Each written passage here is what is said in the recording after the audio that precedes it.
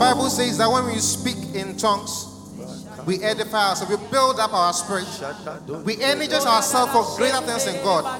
Begin to pray in tongues, begin to energize yourself for the word of God that begins to be released. That God should cause you to have an encounter with Him. We are not here to be entertained, but we are here to experience Jesus. Begin to pray and begin to commit yourself to God. That Lord, may I meet you, even as your word proceeds. May I meet you. May I experience you in a special way.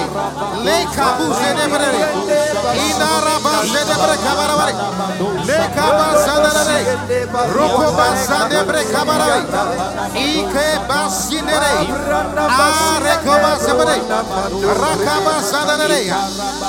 Robo Sanare, Ina Rakaba Sanare, Ide Rakaba Sanare, Ikoba Sanare, Senere, Orokabasi, Sudere, Ike Rakabara. Come on, pray. Let there be a release of answer. Let there be a release of power. Grace to function.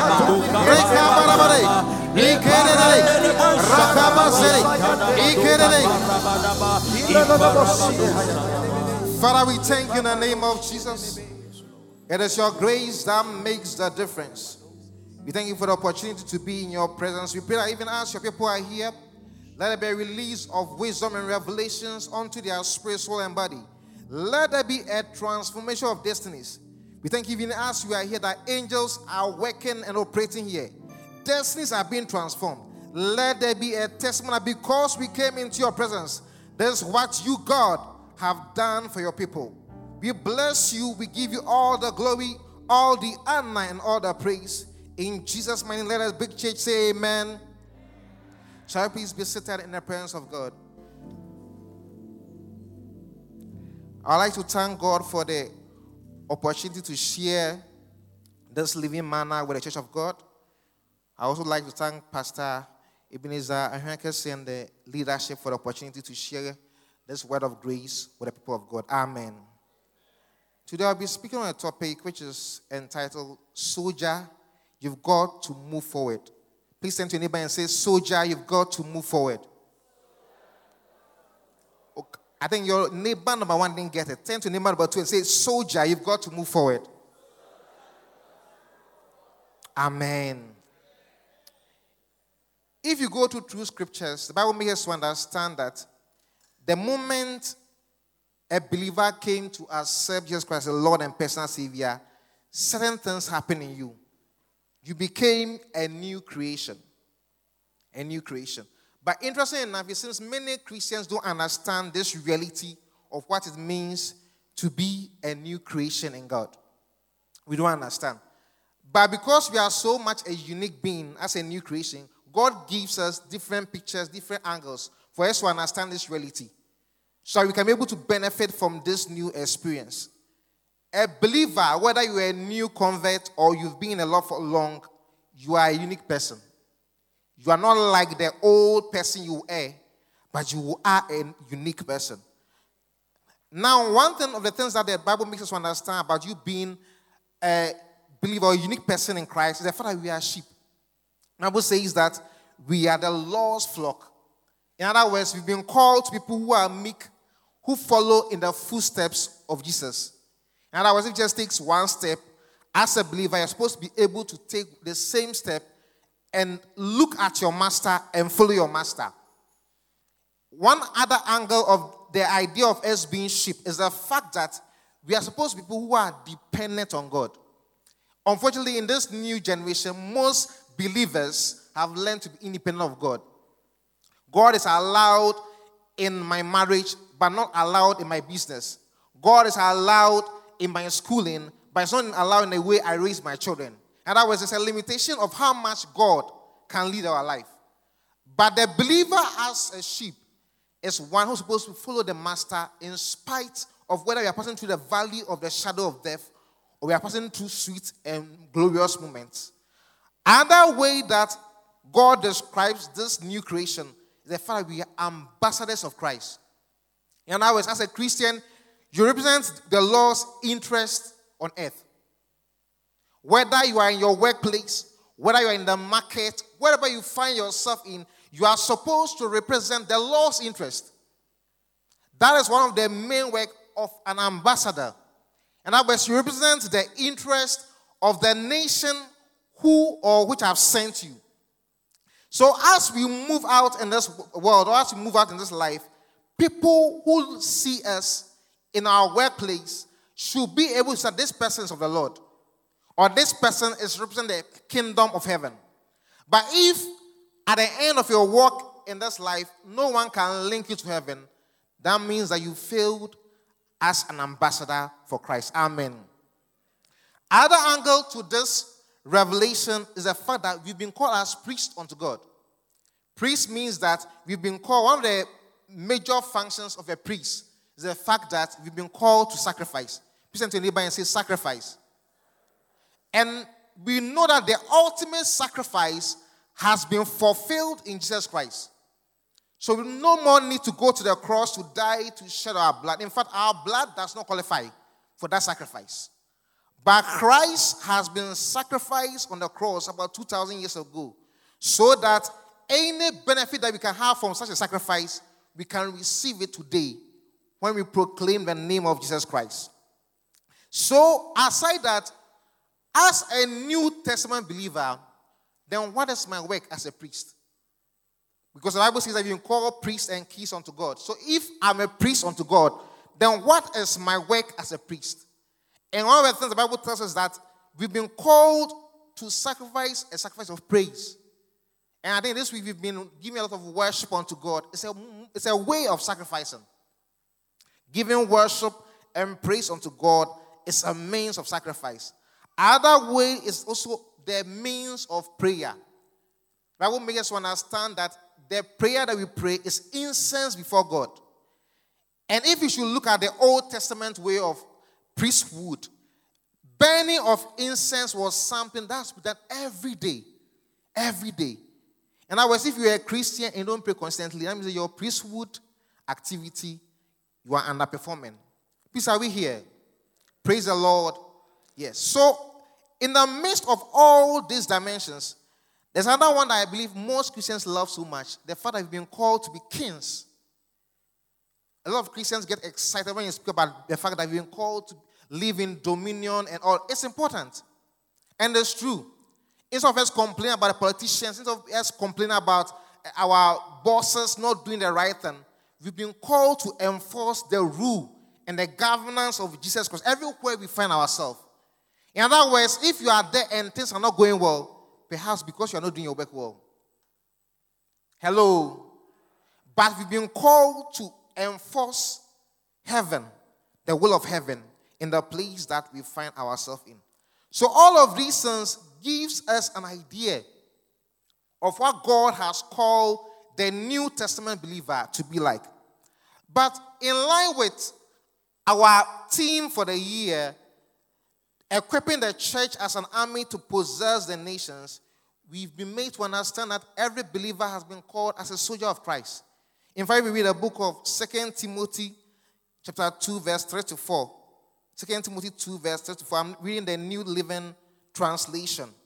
It says that endure suffering along with me as a good soldier of Christ Jesus. Soldiers don't get tied up in the affairs of civilian life, for then they cannot please the officer who enlisted them. For then they cannot please the officer who enlisted them. In other words, I and you who form the church have been called to be soldiers of the cross. And the key thing I want us to focus on is the fact that he said that we cannot please the one who enlisted us if we are full focused on civilian life. In other words, there's a lifestyle that a soldier must take, and there's a lifestyle that a civilian must take. As believers of the cross, we've been enlisted by the Holy Ghost. We've been enlisted by the Holy Ghost to serve the Lord Jesus Christ as our commander-in-chief.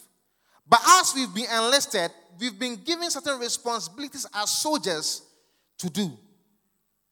One thing we must understand is that if you read the book of Matthew chapter 28, verse 19 to 20, it says that go ye therefore into the world and make disciples of every nation, baptizing them in the name of the Father, the Son, and the Holy Ghost. And the verse really speaks of the fact that we need to instruct these people who come to Christ to obey what God has commanded us. But the key phrase I want us to get here is that go ye therefore. In other words, the Christian church is supposed to be a going church. Please, are we here? Hello. The Christian church is supposed to be what? A going church. Any church of God who is comfortable in their comfy place, not doing anything, not advancing the cause of Christ, is a church that's underperforming. You are underperforming. You are doing less than what you've been called to do. Now, it is so much easy for most Christians to come to church on Sunday, Obama offering. You are gone. You go back to your routine, doing whatever you wanted to do. But the kingdom, advancement of the kingdom's agenda, unfortunately, is not in the heart of many Christians. That's why nowadays we complain, in the early days, we used to see a lot of miracles. We used to see this and that, but we're not seeing them anymore. Most of the time, God advances what we advance in relation to what he has called us to advance. Please, are we here? So if you are advancing kingdom agenda, God will advance your cause. Hello? If you are advancing kingdom agenda, God will advance your cause. God provides provision for only his vision.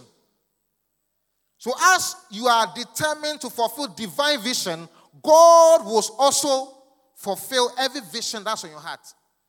But if you have only focused on I, me, and myself, as many Christians are doing today, then you lie bad. Your Christian life will always be down there.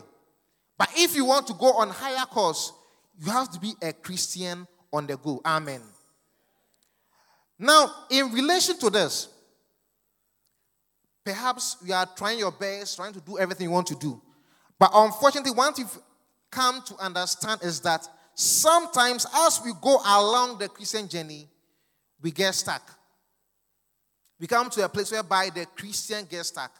And today I want to speak to those who are stuck in one way or another, who want to move forward. Hallelujah. Sometimes some of us get stuck in bitterness. Perhaps you were a Christian, Papa. You were so much on fire. In fact, we were given the presbytery for the year, you get it. Or the member on show, you get it. You were on fire for Jesus. You were singing from God until the day that somebody said something. And you became bitter. On the day that that elder did not recognize what you did, and you became so sad. And because of this, some believers are non-functional in the church because of bitterness. Hello?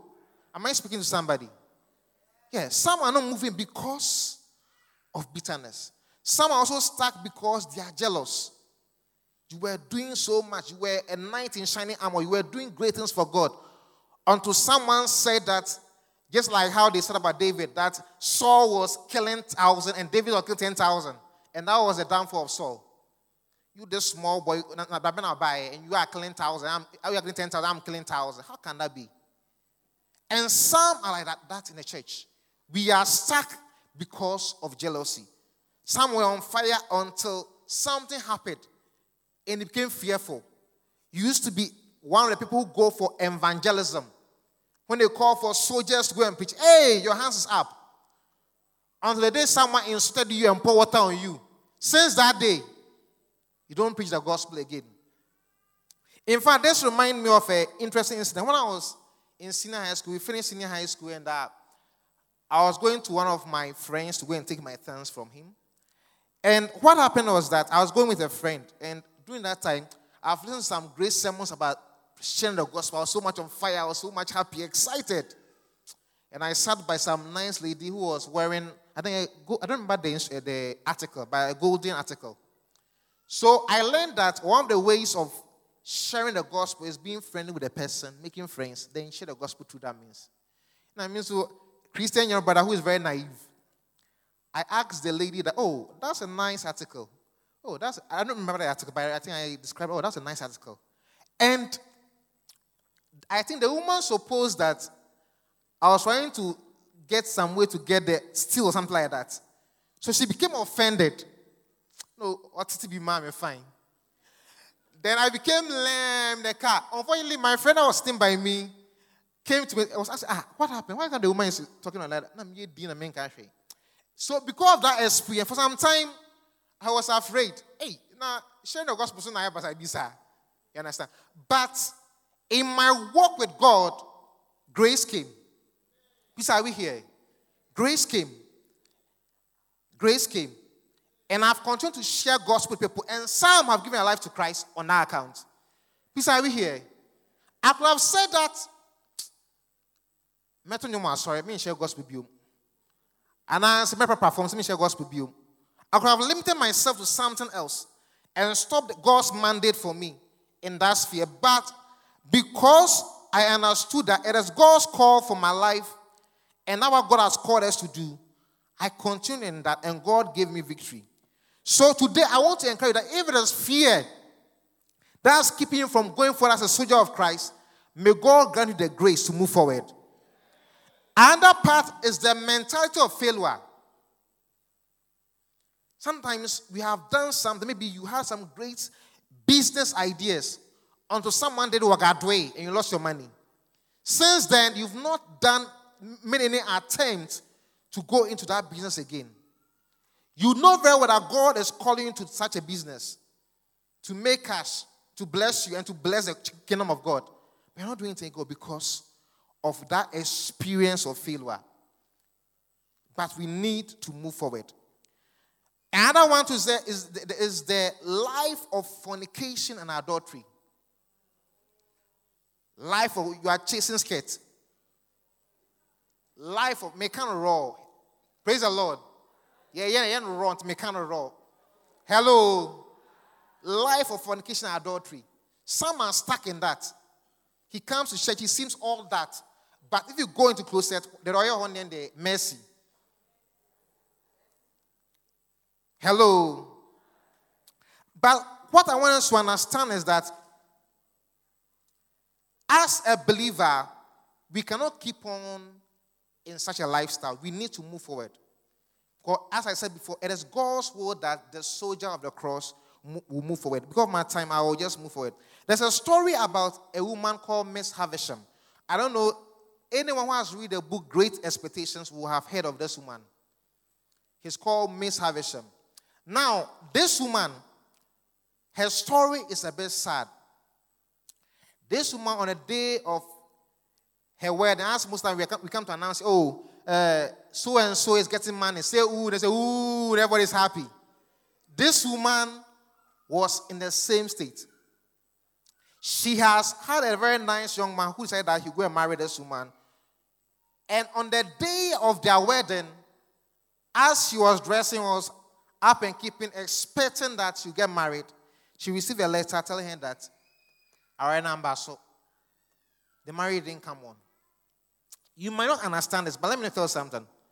Imagine that you were a lady. I'm using ladies understand this better. You were a lady, you've told all your ladies, hyped your guy. Oh, Jojo is cool. He's a nice guy in the system. He's so lovely. I like his 5'5". The way he even talks is very cool. Everybody is, hey, is that true? Then you've told them about all the cool food you're going to serve, all the giftings you're going to give to them, all the money you spent. Then on that day, you get a text, a WhatsApp message that our number. So imagine how you feel. So this woman experienced this similar situation. And according to the novel, one thing we understand is that this made this woman bitter. So Miss Havisham, if you look at the story, he was always dressed in her wedding clothes. For all those years, he was always dressed in her wedding clothes. I mean, she couldn't move forward. And all the clocks in her house were stopped at the time that she received that letter. And some of us today, our life has stopped at that moment when we experience that painful experience. We seem that life is going on nicely, but our life has stopped. Our life have stopped. She had a beautiful life before her, but now she's not moving. In fact, the sad thing is that all the the nice food that was supposed to be served for the wedding were left rotten. That was how bad it is. And unfortunately for us, most Christians today, certain aspects of our lives is rotting away.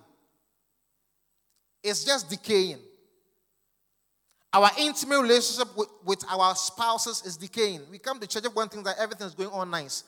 But because of what she said, because of what he did, that life is decaying.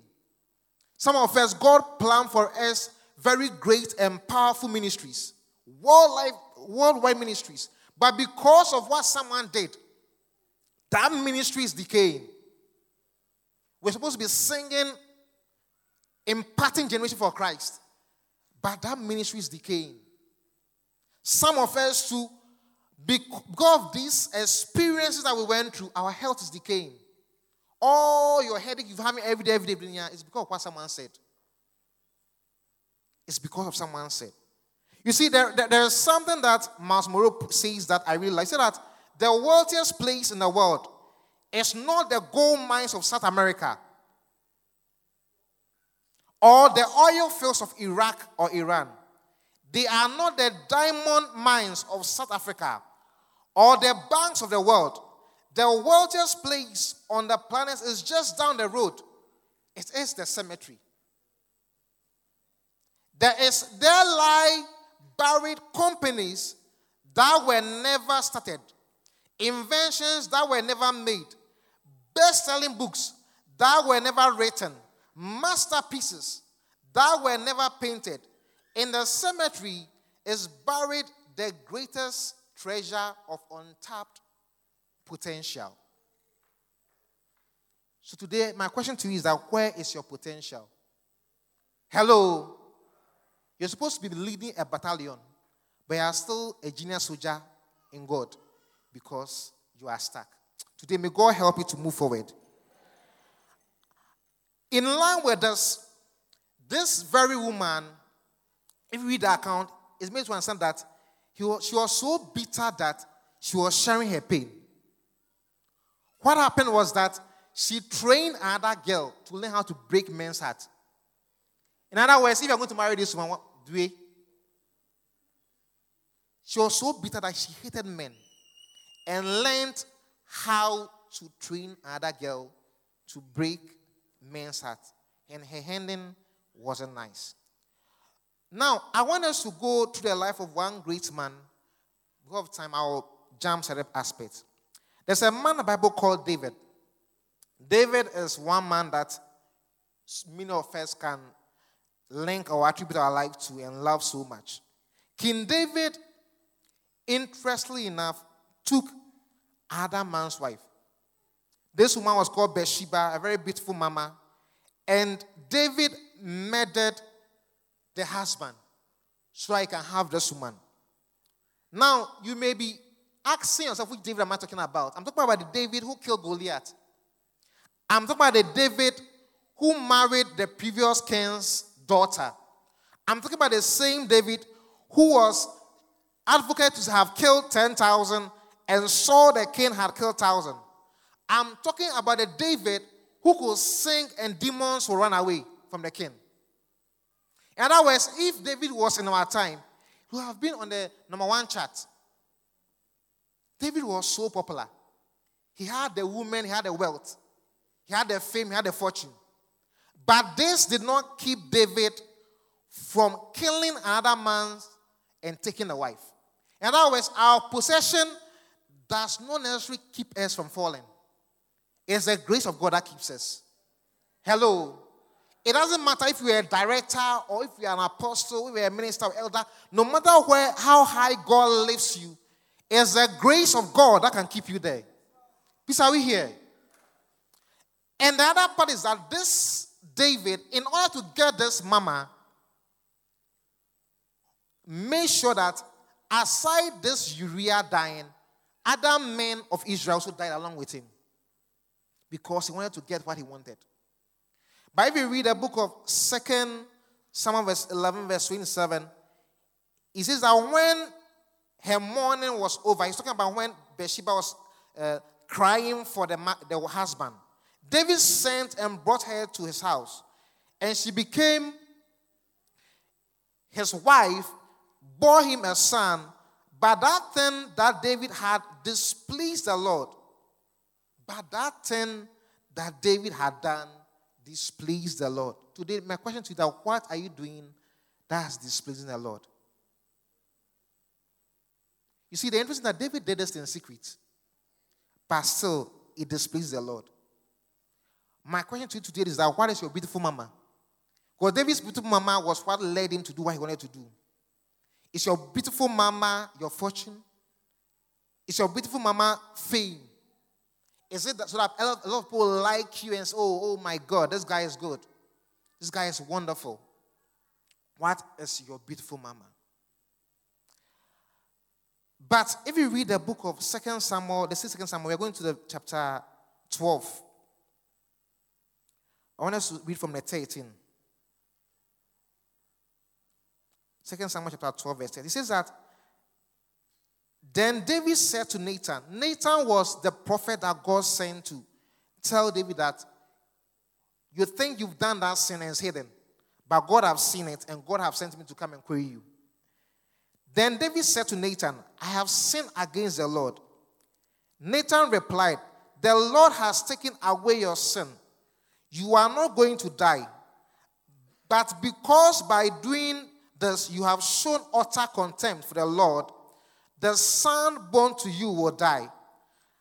After Nathan had gone home, the Lord struck the child that Uriah's wife had born to David, and he became ill. David pleaded with the Lord for the child. He fasted and spent the nights lying in sackcloth on the ground. The elders of his household stood beside him to get him up from the ground, but he refused, and he would not eat any food with them. On the seventh day, the child died. David's attendants were afraid to tell him that the child was dead, for they thought, while the child was still living, he wouldn't listen to us. When we spoke to him, how can we now tell him that the child is dead? He may do something desperate. Amen. Now, I want to pause before you continue. The Bible says that when David spoke to Nathan about his sins, Nathan told him that God had forgiven him. The revelation I want us to get here is that if you are not ready to repent, then redemption will be far away from you. Hello? Look at the homosexual lifestyle now and other sorts of sins. We try to advocate and make it look nice, and we try to believe because the popular culture is making it nice. But every Christian, to you, the only culture that's viable is the culture of Christ. Hello? The moment that you repent, you turn and change your mind from the world's way of thinking and turn to God, then you open yourself up for redemption. David understood that what he did was wrong. He proclaimed his sin, and redemption came to him. Hello? But you being forgiven does not always let you go free without consequences. David sinned. God forgave him, but the child died. Sometimes we lose things in life because of our way of life, not because God doesn't love us. You pray, God has forgiven. God, you forgive. How come this thing is still going on? Sometimes the consequence of our ways of life will make us experience what we ought not to experience. Now, I want us to go to the verse 16 downwards. It says that David noticed that his attendants were whispering among themselves. He realized the child was dead. Is the child dead? He asked. Yes, they replied, he is dead. Then David got up from the ground after he had washed and put on lotions and changed his clothes. He went into the house of the Lord and worshipped. Then he went to his own house, and at his request, they served him food, and he ate. His attendants asked, why are you acting this way? While the child was alive, you fasted and wept. Now that the child is dead, you get up and eat. And he answered, While the child was still alive, I fasted and wept. I thought, who knows, the Lord may be gracious to me and let the child live. But now he is dead. Why should I go on fasting? Can I bring him back again? I will go to him, but he will not return to me. Amen. I want us to focus here. Our time is almost up. David has sinned. He has killed another woman's husband. He has taken the woman by force. And also, aside that, he has even led to the orchestration of other people's death. This David could have said that I'm a murderer. I've not done well. So from now on going, I know I'm a murderer. I'm unworthy. But what makes us understand that, first of all, he confessed. And when what he was struggling for, praying for, did not come true, the Bible said that he did what? He washed his face. Please, are we here? Hello? He washed his face. You see, we need to come to a place whereby we wash our face with the word of God. Hello? As believers, the water for our washing is the word of God. There are times whereby you've done all that you can, but the thing seems not to work out. But you don't need to remain in your sin. You don't need to remain in that failure. You don't need to allow that experience to become your reality. We need to wash our face. Turn to your neighbor and say, we need to wash our face. Let God's word become your reality. Please, are we here?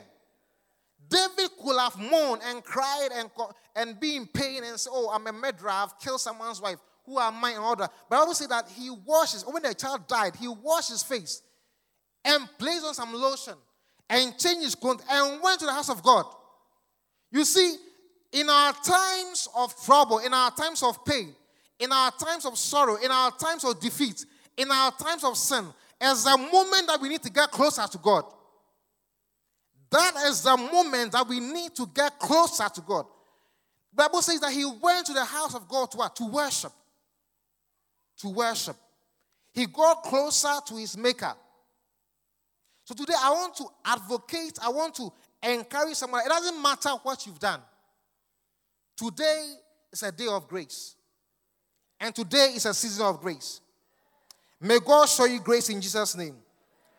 And after this experience, if you continue, the Bible says that later on, when he was legally now married to Bathsheba, he gave birth to Solomon. May God give you a Solomon after this experience. Solomon means peaceable or perfect. May God perfect your destiny in Jesus' name. After you've grown to a moment of sin and sorrow, may God perfect everything that concerns your destiny in Jesus' name. So God perfected his destiny. Solomon was one of the greatest kings that they ever had in Israel. You see, he could have named the child Sorrow. He could have named the child Murder. He could have named the child, say, oh, how bad your father is. Your father is just like that, in a negative sense. But he named the child as peaceable. Someone named the child as Jabez, pain, because he gave birth to the child in pain. But this Solomon was named by the mother. But the mother said, you shall be a peaceable man. May God make you a peaceable man. May your destiny change. You see, you might have been going through abuses and have identified yourself with abuse. But may God lift you above and beyond. What people thought God could not do with you, may God do with you in the name of Jesus. This man, David, did not lose his testimony.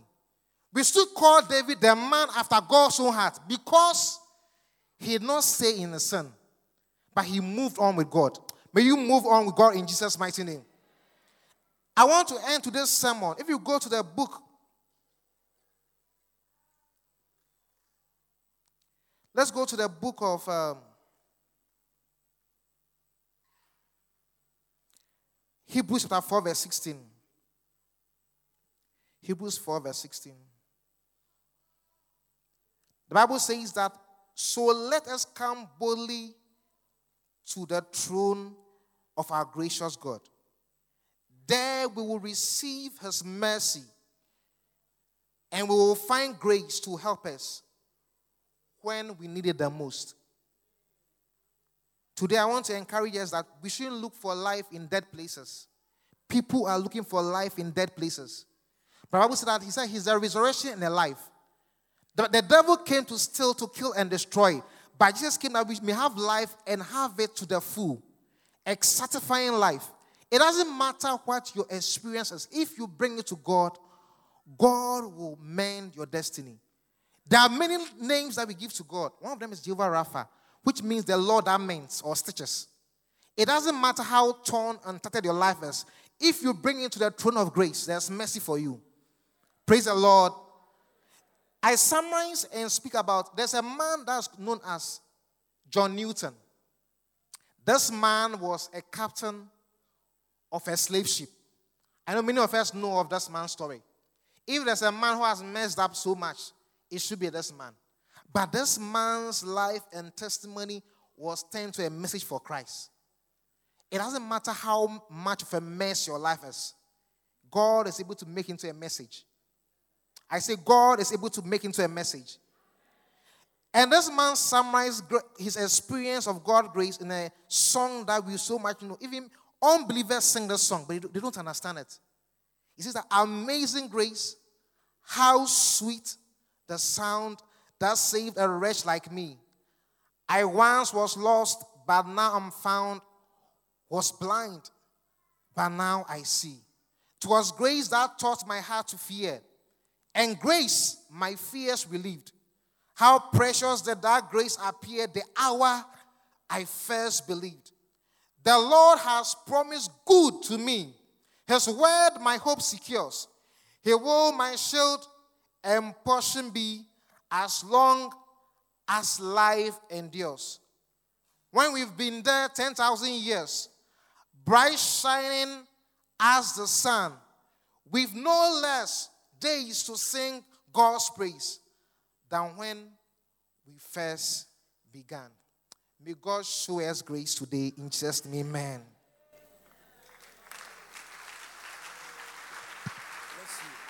Bless you.